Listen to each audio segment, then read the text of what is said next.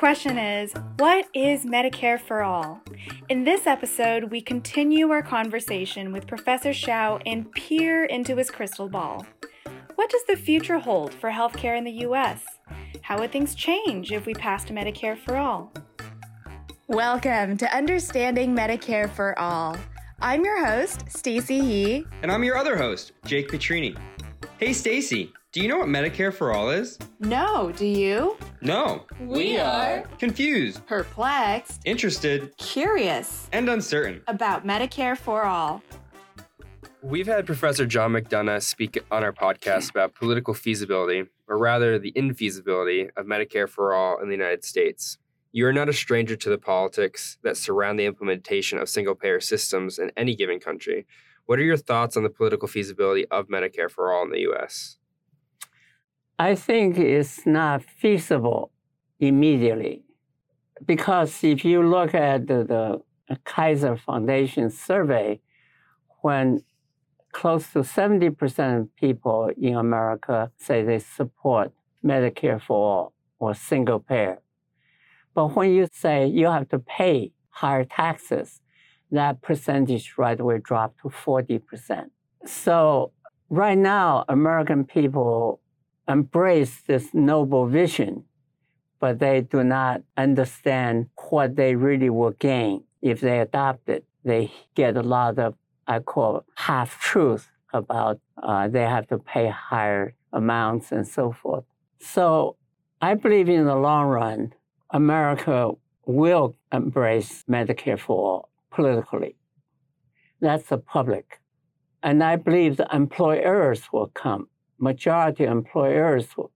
Because right now, you hear the complaint privately by executives. This healthcare cost is driving us that our employees want more cash wage increase. We cannot give it to them. And they threaten strike. Just look at Harvard Union. Last year, that's what they were going to go on strike about.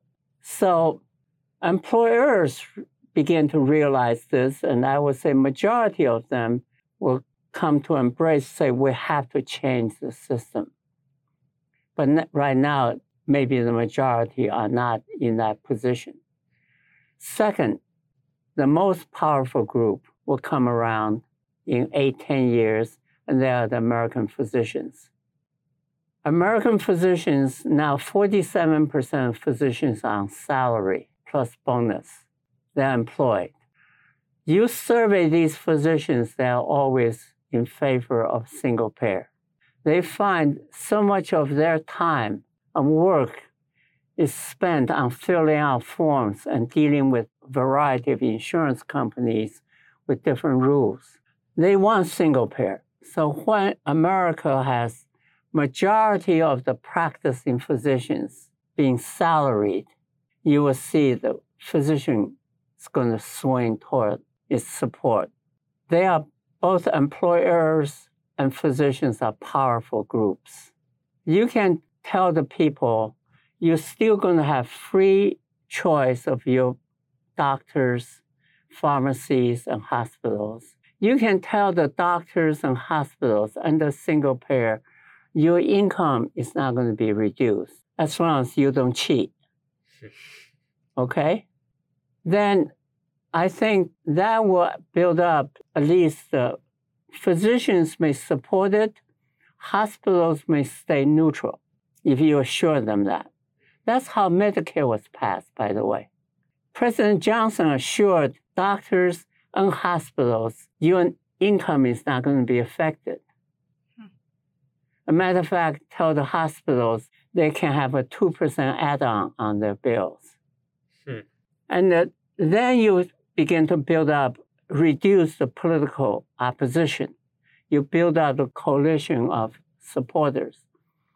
I believe that would take possibly 8 years from now. 2 elections from now, you may see the public is educated, and they also find this financial burden is high. They understand if we educate them correctly, the cash waste being decreased because of it. Majority employers may come around, physicians come around.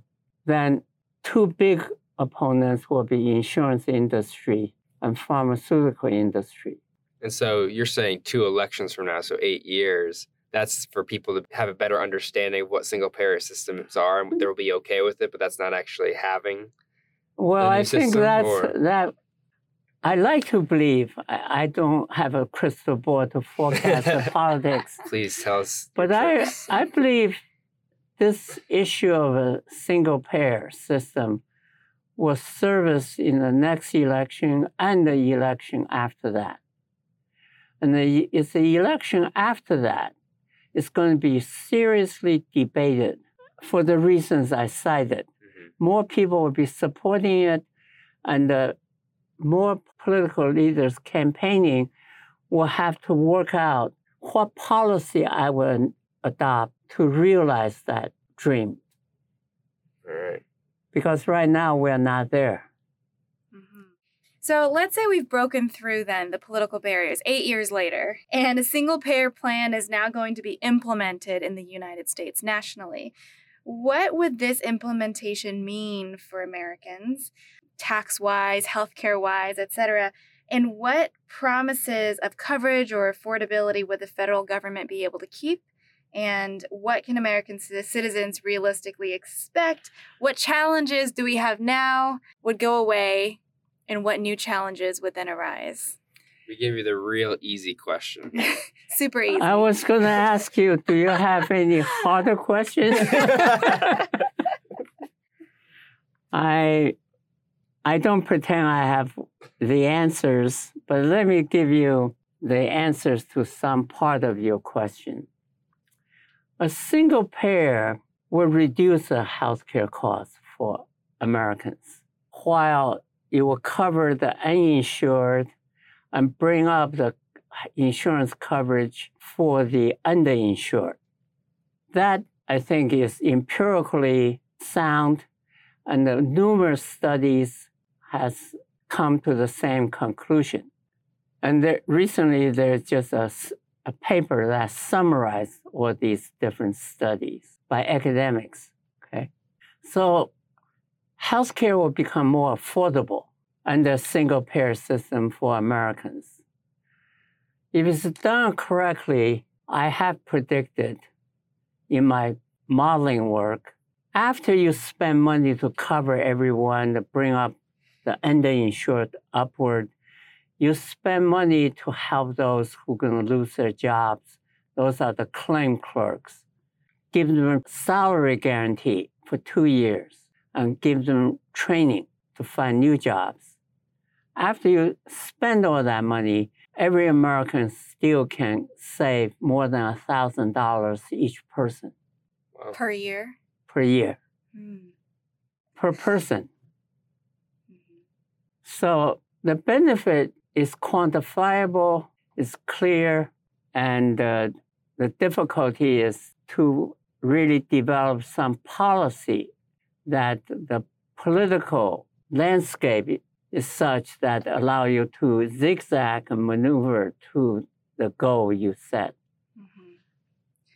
So it sounds like then the majority, based on your modeling, the majority of spending will initially go to increasing coverage and then to job security for people who will lose their jobs and retraining.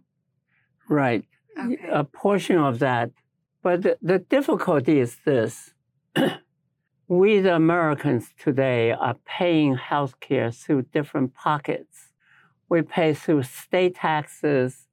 We pay through federal income tax. We pay through sales tax. We pay through our out-of-pocket. We pay a portion of our premiums to our employed, and our employer pays a portion of that. So there are many little pipes we pay it out. Now, when you consolidate it to one pipe, and that's usually may mean you're going to collect the tax, then people will say, my gosh, my tax is increasing. But they don't understand their spending from other pockets are going to decrease. That's where the lack of understanding and lack of trust going on now.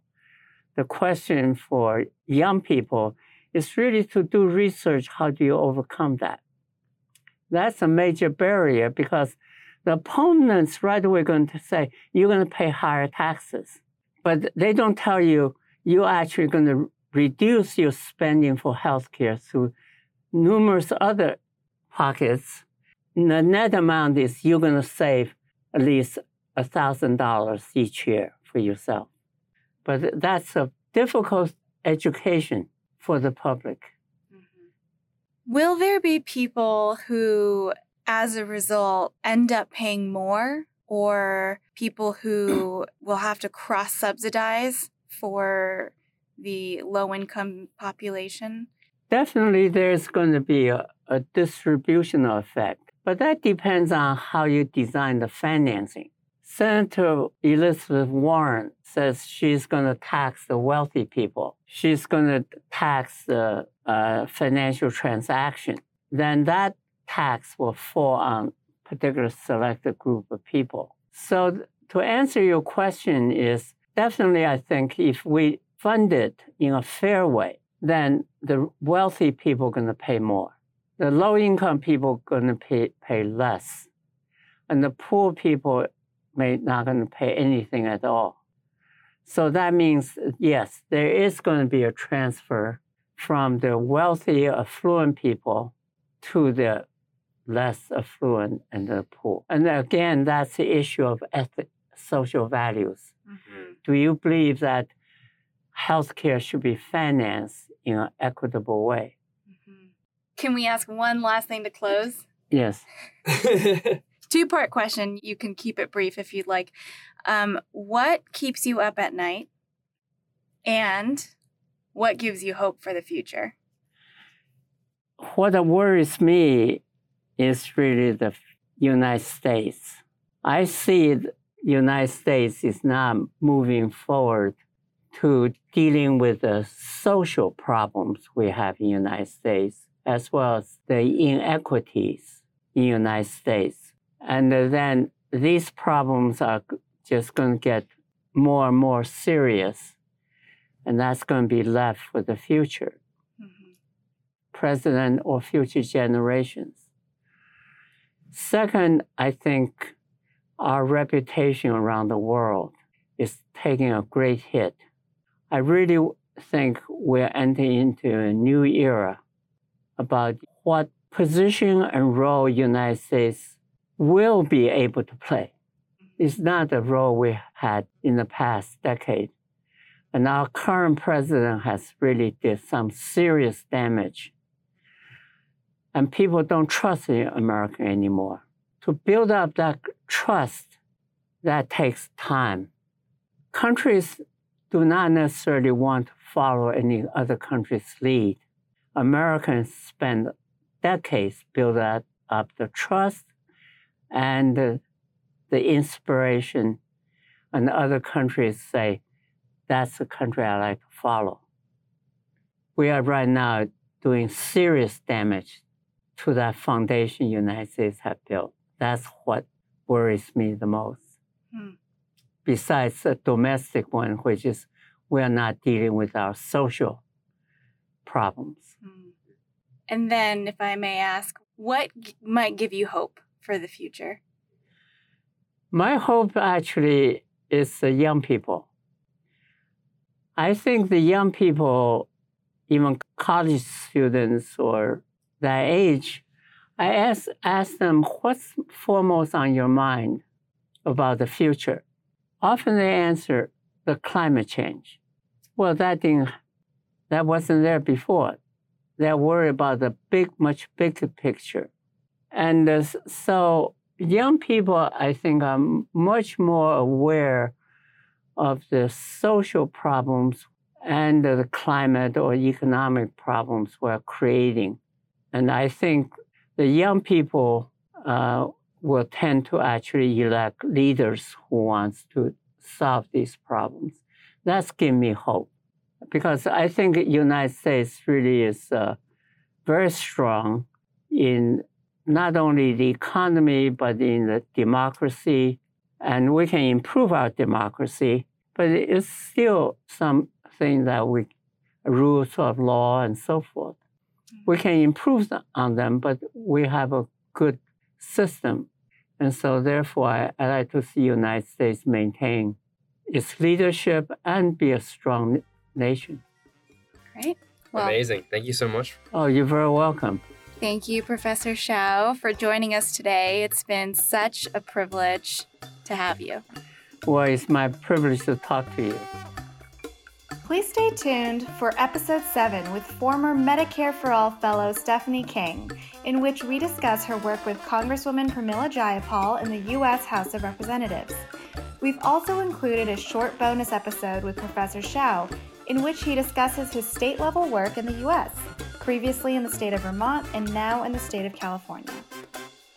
If you'd like to learn more, please visit our website where we will have a summary of the episode as well as links and articles for additional learning. Thank you so much for joining us today, and we'll see you next time.